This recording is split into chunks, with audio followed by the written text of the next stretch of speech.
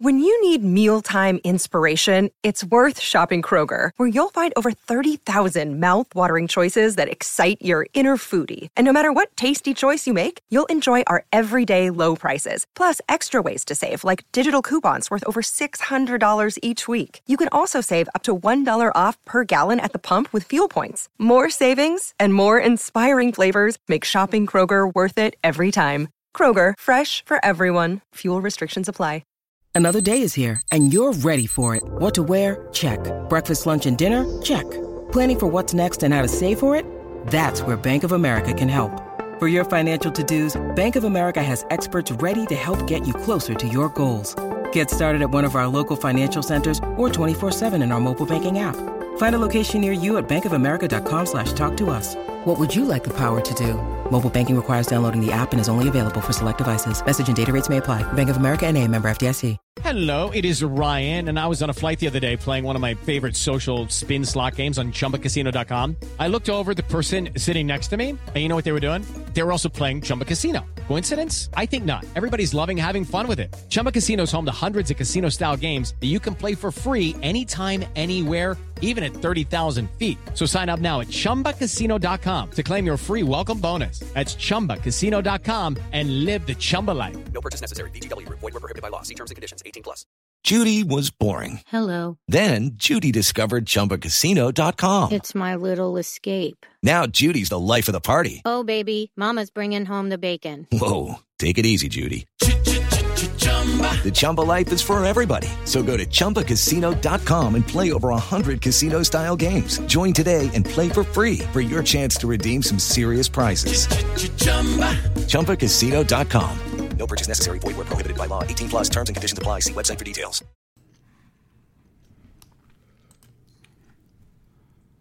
The presenting sponsor of today's podcast is Fifth Element CBD. Fifth Element is ultra-high milligram CBD focused on relief and recovery after a workout. They are specially designed for people with an active lifestyle, from weekend warriors to professional athletes to bucket list gym enthusiasts. Fifth Element, aka 5E, is full-spectrum high-milligram hemp to help you whenever, wherever you need it, whether it's after the gym or after work. Get yours today to feel better tomorrow by visiting 5ehemp.com and use the promo code MONSTER for 50% off. Yes, you heard that right, 50% off. Half off. That's 5ehemp.com and use the code MONSTER. Go to 5ehemp and get 50% off. That's the number 5, the letter E, hemp.com.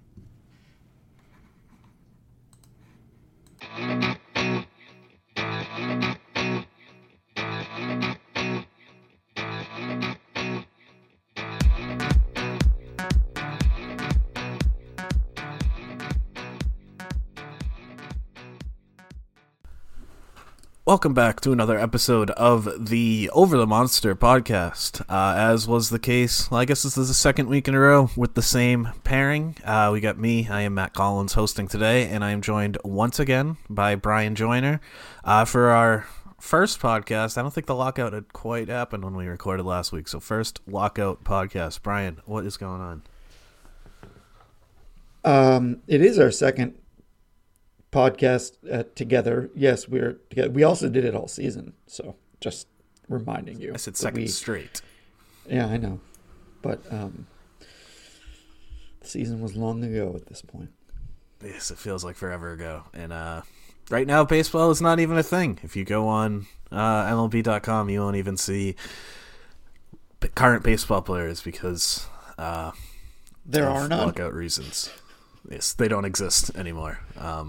The pictures are all silhouettes. You've seen that. You don't need me to explain that to you. And if you haven't, who really cares? But yeah, so right before the lockout started, the Red Sox did make some moves. Nothing major splash, but some interesting moves, and one extremely surprising move, at least from my perspective. It was the last one, literally minutes before the lockout officially got underway. The Red Sox squeezed a trade in there, sending Hunter Renfroe to the Brewers for Jackie Bradley Jr. plus a couple of prospects. Alex realizing now I've never actually heard his name. Benelis, I don't know if that's how you say it, but that's how I'm going to say it before I look it up. And also David Hamilton, a couple of solid prospects, not elite. But Renfroe going to the Brewers, Jackie Bradley Jr. making a return to Boston. Yeah, I mean, this trade just totally caught me off guard. Were you surprised, just starting generally, were you surprised that they traded an outfielder and maybe Renfroe specifically? I mean, they had a fair amount of other needs this offseason. The outfield seemed pretty set. Just looking at it on its face, did this just, not even thinking about the return, did trading Renfroe or just an outfielder in general surprise you? No, it's the exact opposite. Yeah. Dovetails with what I think is their process, especially he's on a 2-year deal, right? This is entering the second year. Renfroe? Well, he was arbitration eligible, so I think he's got one more year under control after this one too. Oh, okay. Well, but this is part of the idea of their process, I think. If somebody pops like they did this year to recoup or / gain expected future value in terms of the prospects, or really think the reason for this deal. And obviously the Red Sox had some defensive issues last year, so JBJ can help in that department. But no, I wasn't surprised at all. I'm not saying it made a lot of sense for me. I see the reasoning behind it, and especially with respect to the defense aspect. I mean, it's not that this has worked out swimmingly, but it seems like the Celtics bringing back Al Horford, when it's like, oh, no. Let's build from the base where some guys we know, we like, and can contribute it in positive ways. But again, to me, I just think it's the prospects. But it sounds like you were very surprised. Sort of. I mean, I was kind of playing it up for that question, I'll be honest. I mean, I've been talking about, and I mean, not saying that I'm a genius, a lot of people have been talking about this possibility for pretty much the whole offseason. In fact, I remember the first time I really started thinking about it was during the season. We got a listener question about trading Renfroe for pitching, which I thought made a lot of sense, and they obviously didn't get pitching. They went a different direction. I actually think Bradley is the fourth or third most important piece of this trade. I think what they do next is the most important, and then the prospects they got back, and then Bradley's just kind of a nice boost, but I don't really think he factors too much into it. But I mean, in terms of Renfroe, I think it's sort of selling high. I don't think they got so much back that it's like, wow, they really kind of stole some value from a solid season from Renfroe. But I think they did decently well, and I think it makes sense to trade Renfroe. I mean, he was obviously a huge part of their success last season. He was kind of all over the place defensively, but he made some big plays.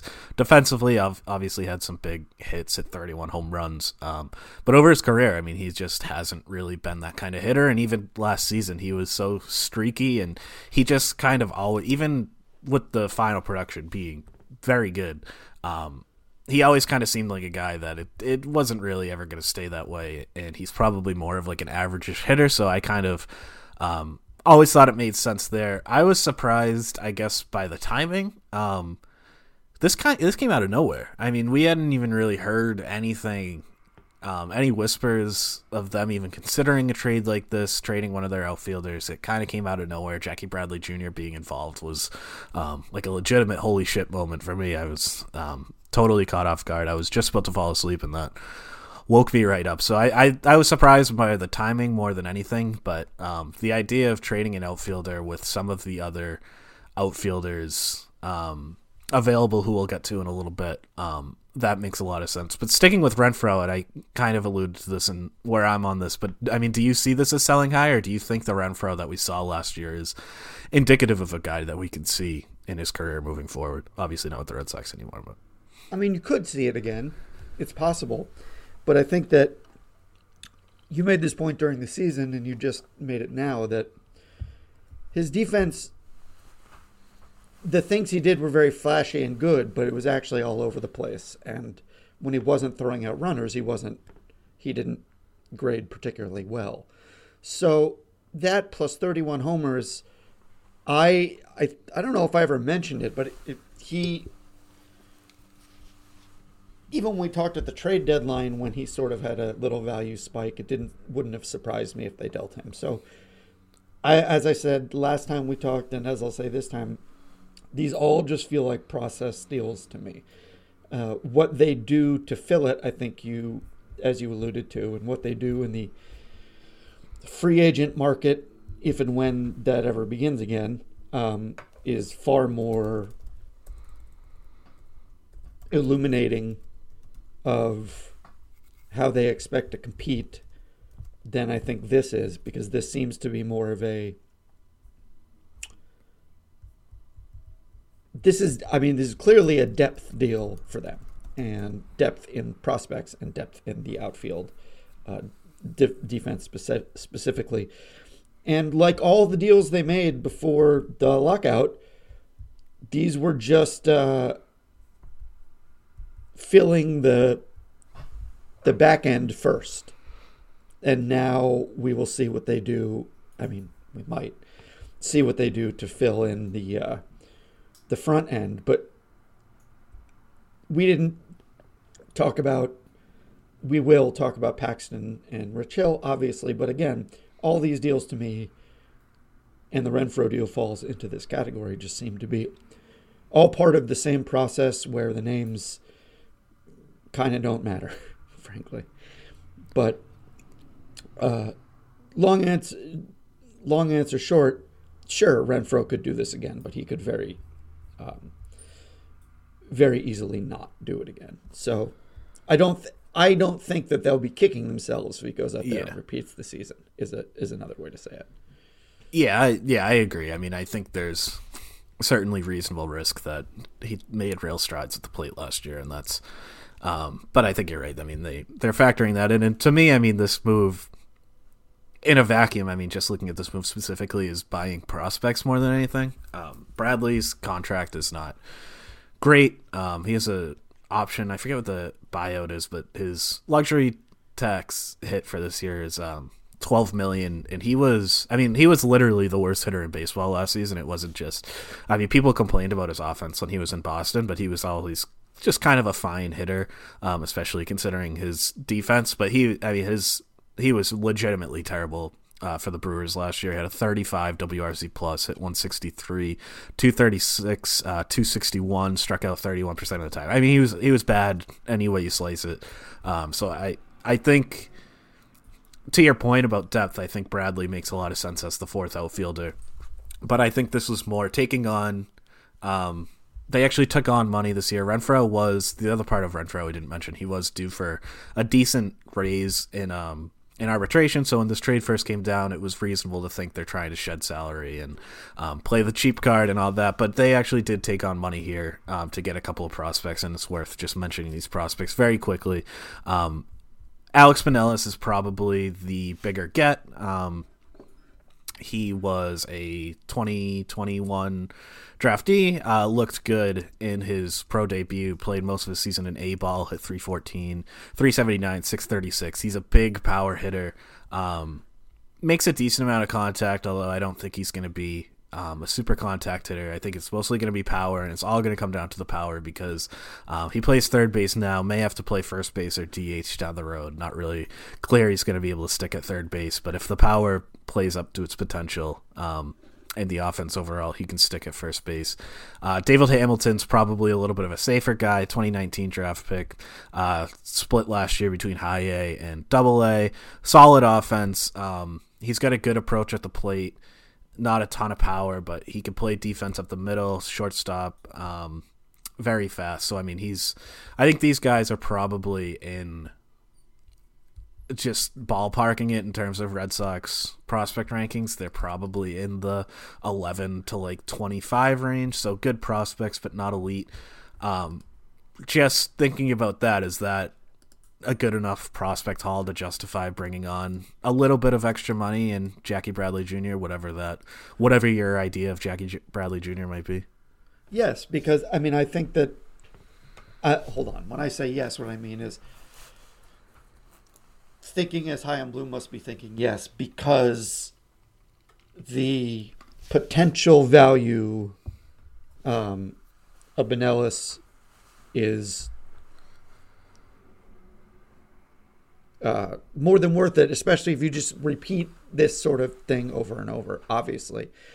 The whole point is to have as many bites at the apple when it comes to top prospects. For what it's worth, Binelas is now 16th on MLB Pipeline's list of Red Sox prospects, and Hamilton isn't in the top 30.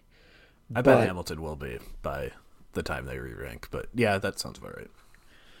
Yeah, and look, Binelas is an A-ball, so it's, it can go a lot of different ways, but I think that he is definitely the key to the deal. I don't think that they did. I think it's much more likely they did a deal with Binelas in mind, and like JBJ was convenient to get it done, at least from the Red Sox perspective. But look, I bet that they were shopping Renfroe all over the place for the reasons that I alluded to. And look, I think the Brewers want to compete. It's a good deal for them. I think it's a good deal for both sides, because I also think that there's no reason to suspect that simply returning last year's team would ensure anything like the finish they had, which I think was very positive. I think that this is still the middle / 3/4 of the way through the process, and the important thing to the ownership group and to Bloom, etc., is to get it to the point where the depth is sufficient that we wouldn't even blink an eye at a deal like this. And I think that Renfroe seems like a big part of last year's team, but he played for the Sox for 1 year, and he had a good year. The Sox want to be good to great in the next 2, 3, 5 years, and whatever they still have to do toward that end, they're going to do. And I think that and all the contracts they've signed or did sign before the lockout all head in the same direction. Yeah, I mean, I think that sounds right. I don't know. I mean, it all really just comes down to what the next shoe to drop is. I think Binelas and Hamilton are fine prospects. They're the kind of players you want in your system. Hamilton is relatively close, probably not going to be a starter for you, but can be a good utility player for a few years whenever he's able to come up, and that's a solid thing to have in your organization. Then Binelas has more upside, a little bit further away, a little bit more risk, but I mean, those are worthy players to have in your organization, and Renfroe was never going to bring back like elite prospects, even taking on a rougher contract like Bradley's.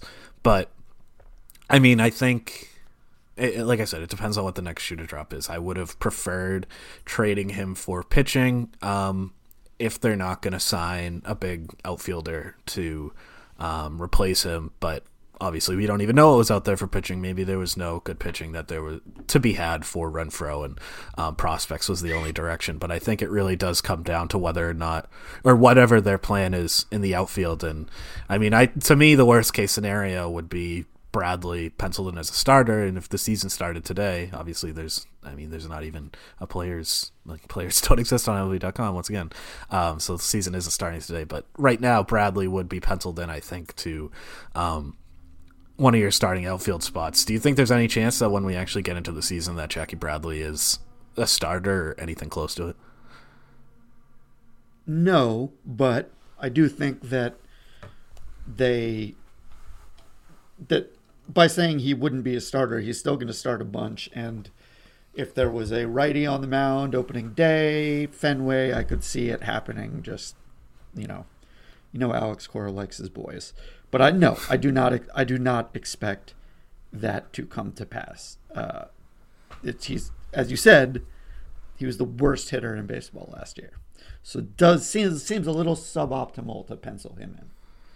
Yeah, I can't imagine. That was like one of the biggest reactions I saw pretty quickly after this trade, was people complaining about Bradley being a starter. I just can't see it. I can definitely see him being a fourth outfielder, like you said. I can see him getting some starts against right-handed batters if he starts to show through the first 6 weeks or so of the season that he's bounced back at the plate and he's like a league average hitter again. Then I could see him starting more often, and maybe Kike Hernandez moving into second base a little more often. Obviously, again, depends on what they do there, and we'll have a little bit more on that later too. But I mean, I have to imagine this trade just feels like it sets up something of a splash to some degree in the outfield. And there are some interesting corner outfielders available. The Red Sox can go with a left fielder if they want to put Alex Verdugo in right and Hernandez in center, and then sign a new left fielder. That is a viable option, and there are some interesting names out there. Is there one person who sticks out, one free agent that sticks out to you? I guess it could be a trade target too, that you would choose to fill that hole in the outfield. Well, I think that the elephant in the room here is Seiya Suzuki, who the Red Sox are apparently in on, and who has followed the Red Sox and only the Red Sox on various social media platforms. Always my favorite part of the offseason.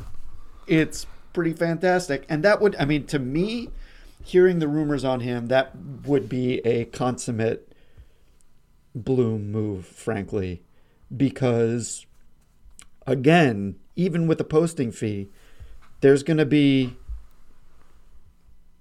potential value in a free agent signing in a way that they're just, I mean, this is the whole reason they're having the lockout right now, in the way that there rarely is with a potential star for an established player who, because the results are not, I mean, the results are never guaranteed, but he has to shift leagues. So if he's,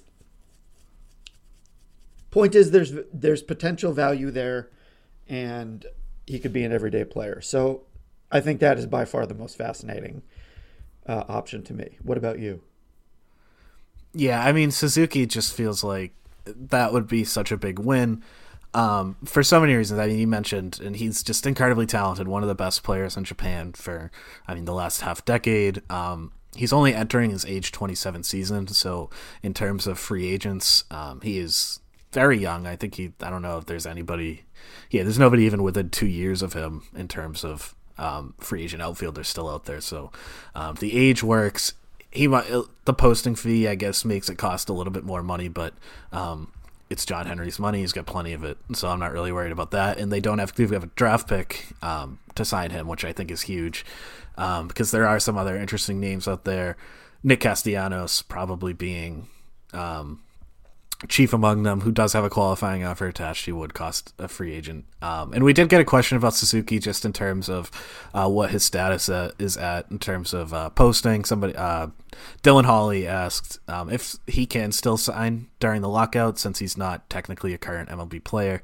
He cannot sign right now because when he did sign, he would be on the 40-man, and you're not allowed to make 40-man moves right now. But his posting was frozen, so I forget how far along he was in his posting, but however long he had left, something like 20 days, that'll carry over to whenever the lockout's over. So I do think he makes a lot of sense. I assume there's going to be a decent amount of competition for him, so I don't know that it's a foregone conclusion or anything, but that if they were able to sign Suzuki, that would make the Renfroe trade, in hindsight, to me, just an A+. I mean, they got a couple of solid prospects, got a fourth outfielder, and then were able to open up a spot for somebody like Suzuki. I do think Kyle Schwarber is another viable option here. I know Chaim Bloom mentioned that he wanted a right-handed bat. I think Schwarber is the kind of hitter who can sort of transcend that need. And he obviously has connection with the coaching staff and the players and the front office and the town and all that. So I think Schwarber makes sense. And I think Castellanos makes sense too. But to me, Suzuki is just a slam dunk. I think he's a great gambit, and yeah, he's 27. He's entering his prime. It would be a good get. But so I think Castellanos would make a lot of sense, and I think he would just eat.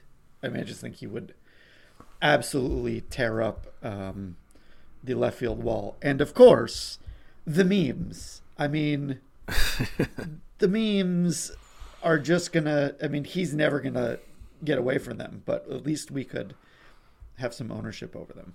But Schwarber, we'll see. I tend to take Bloom at his word when he says he's looking for a right-handed bat, but we'll see. I could see them signing like another right-handed bat that's not as expensive. I mean, Kevin Pillar, I don't know who else is even out there. Maybe Tommy Pham or something if his market goes down. Andrew McCutchen, I could see that happening, and then Schwarber playing some first base as well. So I think if they were to sign Schwarber, there would be another lesser right-handed bat coming in. But I think you're probably right that they would look more at that. I think Chris Bryant is also interesting too. I totally do not expect that to happen. But he's been connected to the Red Sox a few times earlier in his career. He can play all three outfield spots if you really need him to, but he's solid in the corners. And he can also play third base down the road. If you're looking to move Rafael Devers maybe next year, you can move Bryant back into the infield to play third base. He doesn't have draft pick compensation attached to him because he was traded in the middle of last season. So again, I don't really think that that's a realistic option. It just hasn't really seemed like the Red Sox have had any interest there, and I don't know if Bryant has any interest, but I think that that's an under-the-radar move that could make sense with the roster. When you said Kevin Pillar and then Tommy Pham, I did the meme where the woman has the ugly face and then has her eyes up in the next one. I was like, I made a face for Kevin Pillar. Ooh, Tommy Pham. Yeah. Well, I was looking for somebody kind of in the middle of them in terms of talent, but there really isn't a right-handed option. I guess McCutchen would sort of be the middle guy there, but he's too cool to play for the Red Sox. Sorry, Red Sox fans. Yeah, I think you're probably right. All right, we had another listener question, sort of about the outfield from Floyd. Floyd wants to know why you don't just pencil in Jarren Duran as Renfroe's replacement. He says he could be a future All-Star for years to come. Well, I mean, he could be. I think we're about to have a complete reversal of the Jarren Duran hype machine, and probably somewhat of a reversal in the results. I think that by the end of next year, Duran will probably be in the rotation. But I think that starting out, seems to be conventional wisdom that he is not likely to be one of the starters. And I think that probably won't even be in the majors. Right. And I think what we can infer from that is they don't think he's ready. So in light of last year's performance. And look, we talked about this, that like with virtually every young hitter, even the absolute, in the last 2 or 3 years, even the absolute cream of the crop, it's taken them a while to get going. No wonder Franco is kind of an exception, but he's an exception to pretty much every rule. He struggled a little bit to start. Not he struggled necessarily a little as much as Duran, but yeah, a little bit. Like relatively speaking, Andrew Vaughn is a player who's like, he's a great hitter, or was in college, and he seems to have picked it up. But it took him like a year, I think, to Kelenic too. He has he put it together? Well, yeah, I guess I was just thinking about the first part of that, not put it together. Yeah. Well, the thing about Kelenic is like Duran has shown power, and we would like him to have power, but at least Kelenic, when he does hit it, it goes a long way. So, but the point stands that even among the cream of the crop of minor league hitters, the adjustment period is difficult. I mean, look, part of it is these pitchers are all throwing 100, and then working off that. So I get it. I have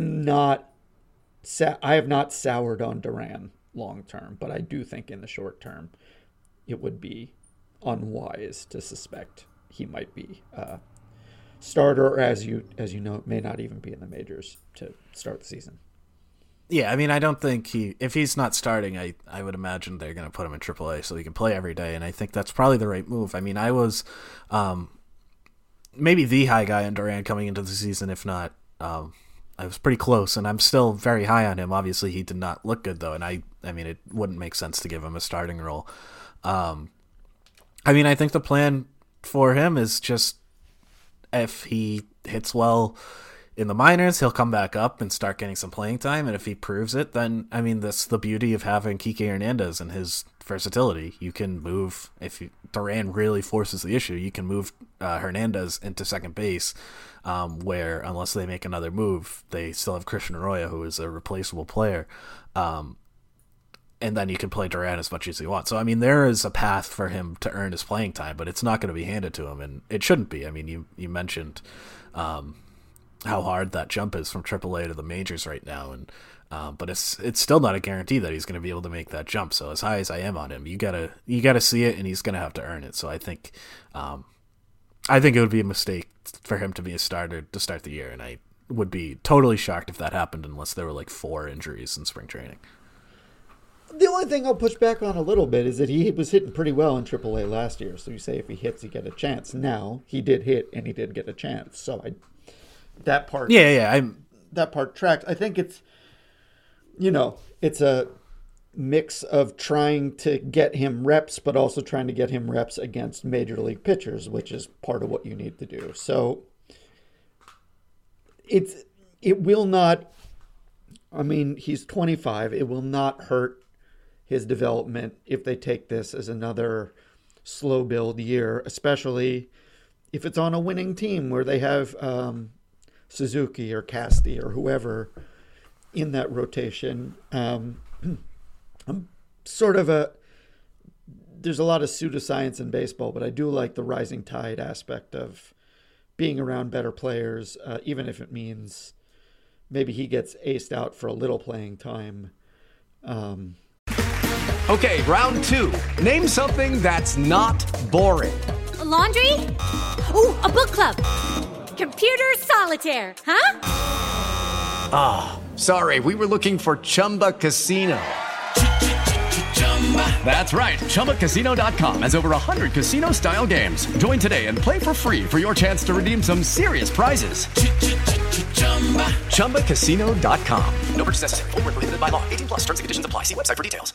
Hello, it is Ryan, and I was on a flight the other day playing one of my favorite social spin slot games on ChumbaCasino.com. I looked over at the person sitting next to me, and you know what they were doing? They were also playing Chumba Casino. Coincidence? I think not. Everybody's loving having fun with it. Chumba Casino is home to hundreds of casino-style games that you can play for free anytime, anywhere, even at 30,000 feet. So sign up now at ChumbaCasino.com to claim your free welcome bonus. That's ChumbaCasino.com and live the Chumba life. No purchase necessary. VGW. Void where prohibited by law. See terms and conditions. 18+. I don't think that they're particularly worried about him long term either. So I think that a good environment in AAA or in the majors is only going to work well for him. The only sort of skewing factor is that the Worcester state, like, it's balls fly out like nothing. Yeah, I wonder if they're going to do something about that for next year. Try and make an adjustment somehow, because it's hard to evaluate hitters coming out of Worcester right now. Didn't Franchy just go absolutely bonkers? Yeah, Franchy was like the best hitter in the world immediately upon getting demoted. And then he came back up and once again couldn't hit. So I think that was a combination of the jump from AAA that we were talking about, as well as Worcester just being just a wild place to play baseball right now. Yeah, it's kind of not representative in some ways. No, it's like a PCL park or yeah, right? PCL, that was the name of the league? Yep. Yeah, so PCL in the East. All right, let's get into the other 2 moves that they made. Probably not quite as exciting, but the Red Sox did sign 2 more pitchers pretty much immediately after we talked about Michael Wacha last week. We'll start with a guy who's actually going to pitch at the start of the year. That's Rich Hill. You did mention him briefly, but Rich Hill signed a 1-year deal. I forget what it is. I think Alex Pierce said this is the 7th time he signed a free agent contract with the Red Sox in his career, which is just absolutely wild. Rich Hill going to be in his age 42 season next year. Did have a pretty solid year last season with the Rays and then the Mets. He made 31 starts plus a relief appearance. It's the first time he started 30 games since 2007. 3.86 ERA, 4.34 FIP. Not the best numbers, but certainly numbers that you can live with. And it kind of fits the mold that you were talking about last week, a veteran on a cheaper deal. Where does he slot into the rotation for you right now in terms of like what you're expecting production-wise? Obviously, he's not going to... I can't imagine he's going to be above Evaldi or Sale for you, but is he above or is he below anybody else?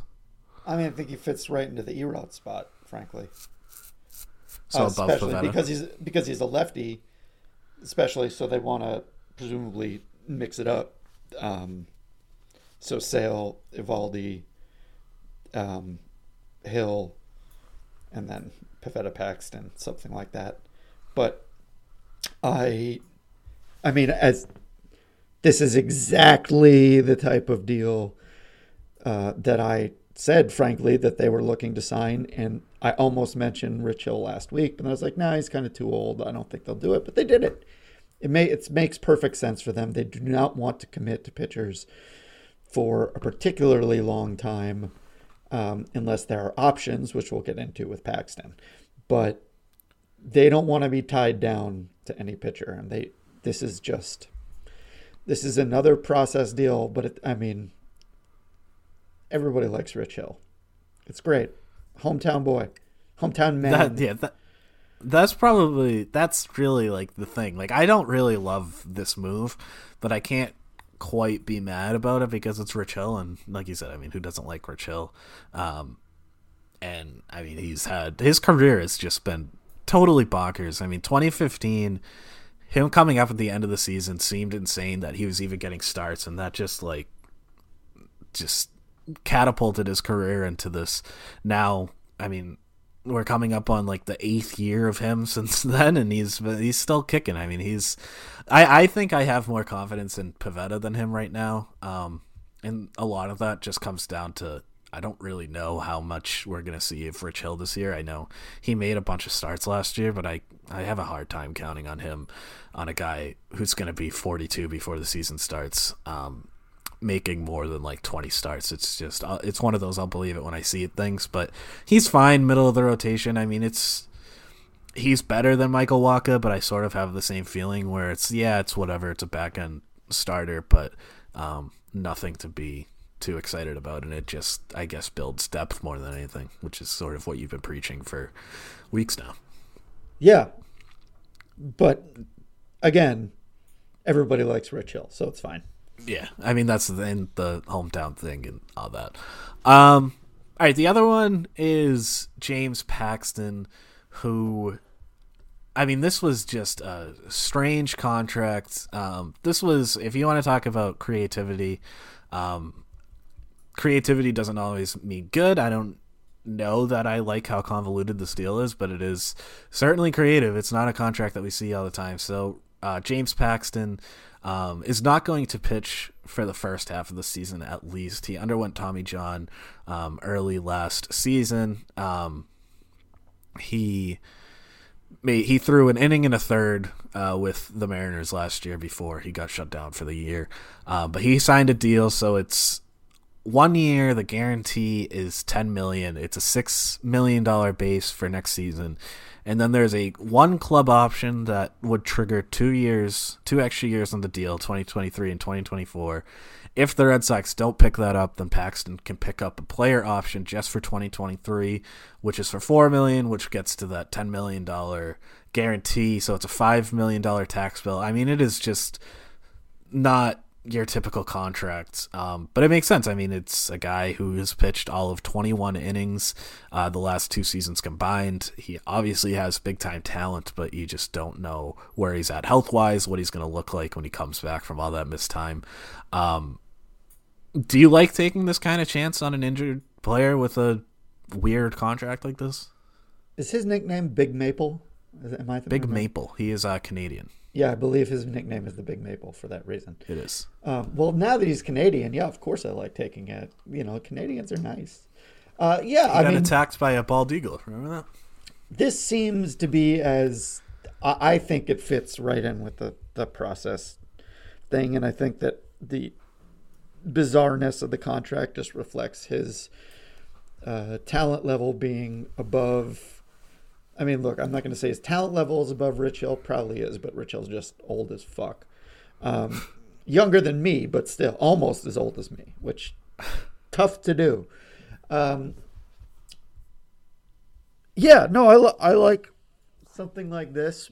I mean, I certainly might like it more than I liked, say, Garrett Richards' deal. But Garrett Richards was just for 1 year straight. So I'm perfectly okay with it. I think they just want a handful of these guys and just throw it at the wall, because then, unlike last year, they have a much deeper bench of younger guys who can fill the swingman roles and can be slotted as a starter, closer, middle reliever, whatever. But I'm guessing you don't necessarily agree. Sort of. I mean, I like it in theory. I mean, taking a chance on talent like this when you have the depth that you talked about, I mean, it makes sense. And if it works out, I mean, if he comes back in the second half, say he comes back for the last 2 months or whatever, and just shoves, then you have a steal for the next 2 seasons on very cheap money for those club options. Not going to hinder you from doing other things, and that's the creative part, and that's why they did it, and it makes sense in that perspective. I just think, I guess speaking more broadly about the rotation and the moves that they've made, I would have rather have taken the money that they spent on Hill, Wacha, and Paxton and just gotten one starter for that. I think with the aforementioned depth that they've built up, and then maybe adding a couple more guys on minor league contracts, maybe fighting for a job out of spring training, I think that would have been more effective. I would have liked to see one high-end arm, I think, more so than the quantity approach. But I mean, this has its merits, like you said, sort of just throwing a bunch of stuff at the wall and seeing what sticks. I mean, it would not be surprising to me at all if one of these 3 signings, when we look back at this time next year, we look back at it as a great signing. So it's just different approaches. I probably would have went for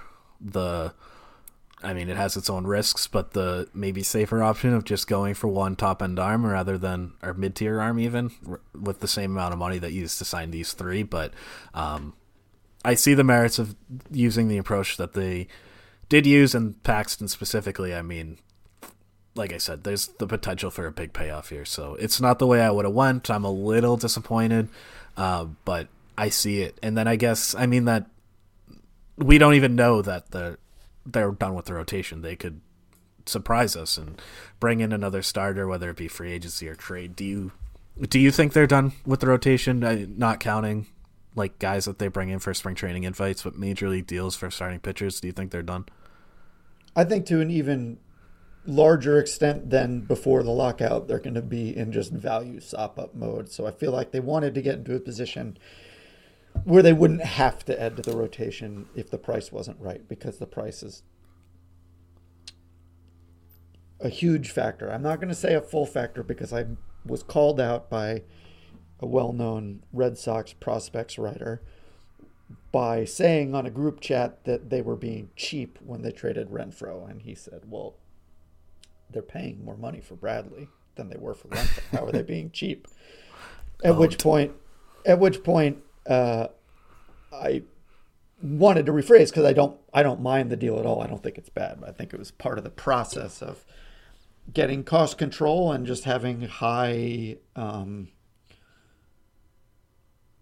ceiling guys for not a lot of money. And obviously I think Paxton fits that.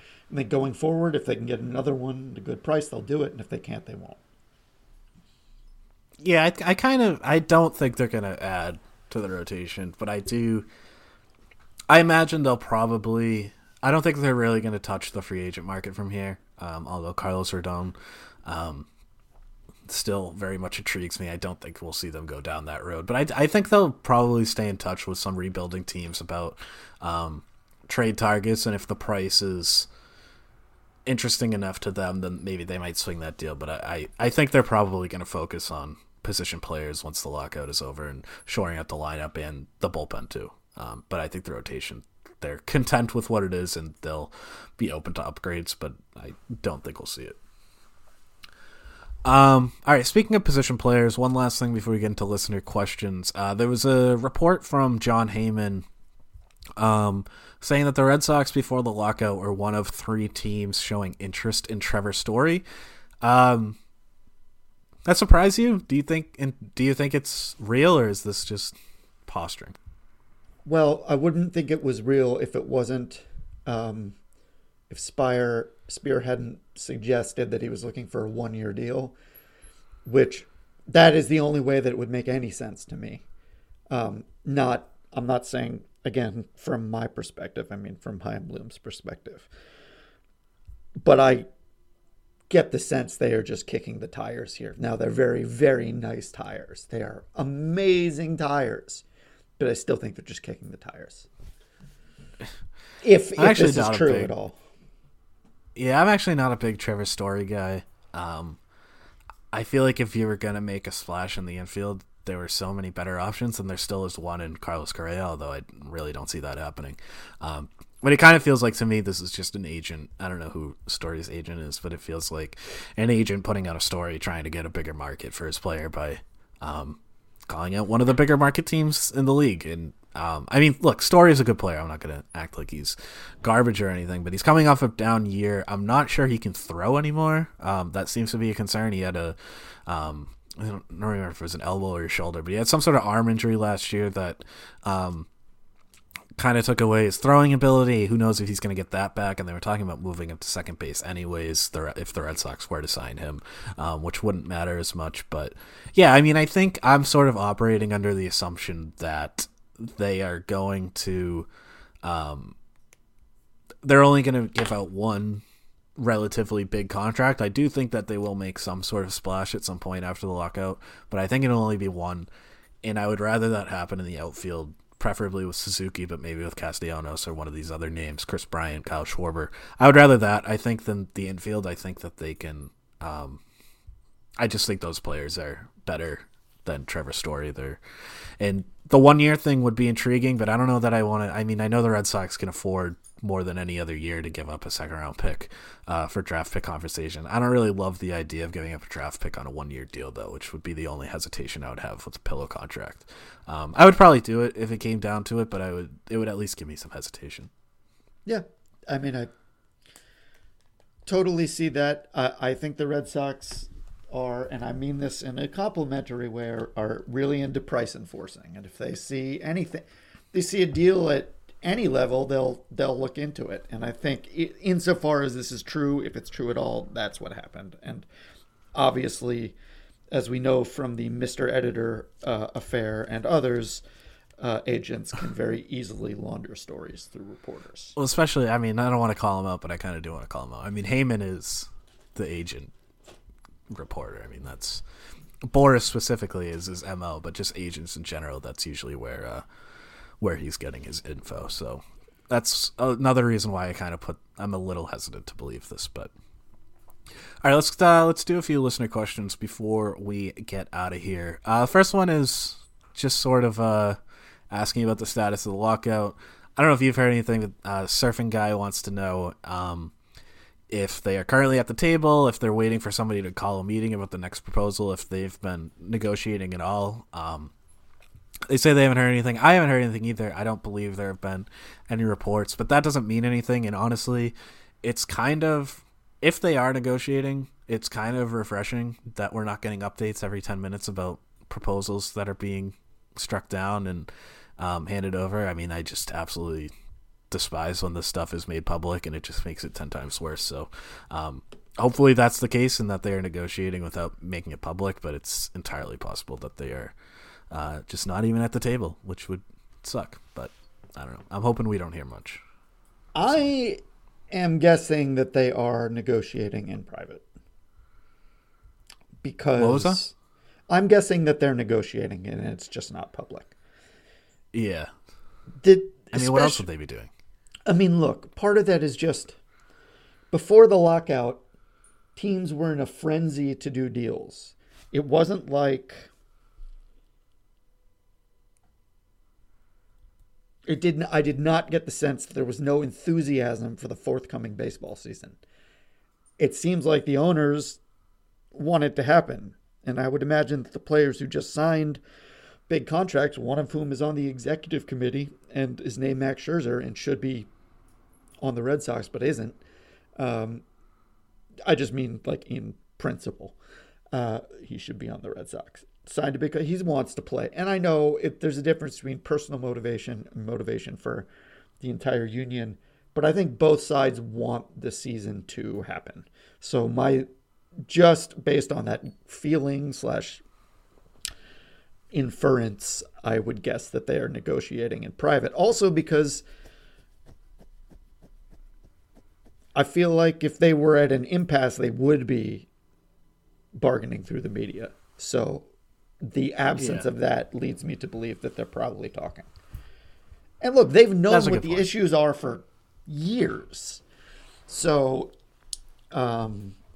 it's not like, what are the issues and let's work through them. So I feel like they probably both have some pretty well thought out proposals that they're hopefully exchanging.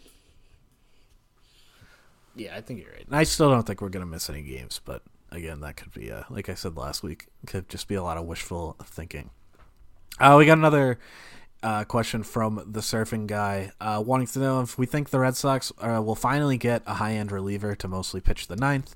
Not saying they'll go after someone like Kenley Jansen, but somebody with proven closing experience, or do they just think that Barnes is still the answer? Well, our boy Raisel is off the market. So yeah, that was a bummer. That was a bummer. So, as you said, you sort of suspect Kenley to go back. I don't know. I really don't know. I would this is where, if they were going to ever spend, and I said this last week, the price to spend on a reliever is so much lower. I think it is, at least, than other positions, that this is where I would want them to just hammer one really good reliever. But the answer is I don't know. I just don't. Especially, I don't think there's really options out there. I mean, that's the problem for me. I mean, if we think that Jansen's probably going back to the Dodgers, which I do, he's really it. I mean, there's no, in terms of free agents at least, I mean, maybe they make a trade for like Josh Hader or whatever, but I don't really see that happening. So, I mean, I think Ryan Tepera is the guy that I've been kind of looking at, and he doesn't have that closer experience or whatever, but he's been really good for a couple years in a row. Kind of made headlines a couple years ago as a joke because someone mistakenly put him on their MVP ballot, but I mean, he, especially last year, was extremely good. So I mean, I kind of think that that's the route that we're going to see them go, which is not exciting, but somebody to pitch in the late innings. That sounds exactly like something that they would do. He's on the and I mean, non Jansen. He's on the Rockies. He's probably right? Tepera. Yeah. No, he's not on the Rockies. No, he was in Chicago. Okay. He's with the Cubs and then the White Sox. But, I mean, he's probably the second best free agent reliever left right now. Jansen number one, but if you think that Jansen's not available, Tepera's probably the top dog, which speaks probably to the free agent class more than anything. All right, it's not a high-end dog show. No, it is not. One more from Ivan L. Apex. Which salary would you feel better taking if it gets you a stud at a cheaper prospect price? So he throws out Elvis Andrus, who has 1 year and $15 million left, and Frankie Montas from the A's for Bobby Dahlbeck, Jay Grube, and Jeter Downs, or Madison Bumgarner, who has 3 years and $60 million left to go along with Ketel Marte for Jay Grube, Connor Seabold, and Matthew Lugo. This is quite... in general, I see these questions and I think, well, this is just a whole bunch of made-up nonsense. Why should I even choose? But I actually love the choice here, just theoretically, and ask, myself, what do I think I think the Red Sox, even though they'd be giving up considerably less for the Bumgarner and Marte is a very good deal. I think I'd prefer the first one just because Montes is better, I think. I also don't know if I trust Madison Bumgarner pitching in Fenway Park. Yeah. I totally don't want anything to do with Bumgarner for 3 years. I'm with you. I'd go with the first one. And also because, I mean, you're getting... Both of them, you're getting an infielder and a starting pitcher. I'll take the better starting pitcher who's controlled for a few years. Red Sox legend Frankie in Montas. His prime. Yeah, former Red Sox prospect Frankie Montas. Yeah, I mean, that one just makes more sense to me. I know you're giving up a lot more in prospects there, and I don't even know if you would have to give up that much, but Andrus is only 1 year, and he's fine. Everybody loved Jose Iglesias. Andrus doesn't have that Red Sox connection, but he's another very good defensive infielder who can't hit it all. I mean, Iglesias hit with the Red Sox, but generally. So yeah, I would go with the first one, maybe tweak the prospect package a bit, but in terms of Andrus and Bumgarner, give me Andrus 100% of the time, which is weird to say. All right, that is going to do it for this one. Thank you guys for listening. If you enjoyed today's show, please subscribe wherever you listen to podcasts and leave us a rating and a review if applicable. You can follow us on Twitter. I run the Over the Monster account at Over the Monster. Brian is at Brian Joyner. Brian with a Y, Joyner with an I. And you can find all of our writing at overthemonster.com. And we will be back with you. I don't know if we'll be back next week because of the lockout, but we'll be back at some point. So we'll see you then.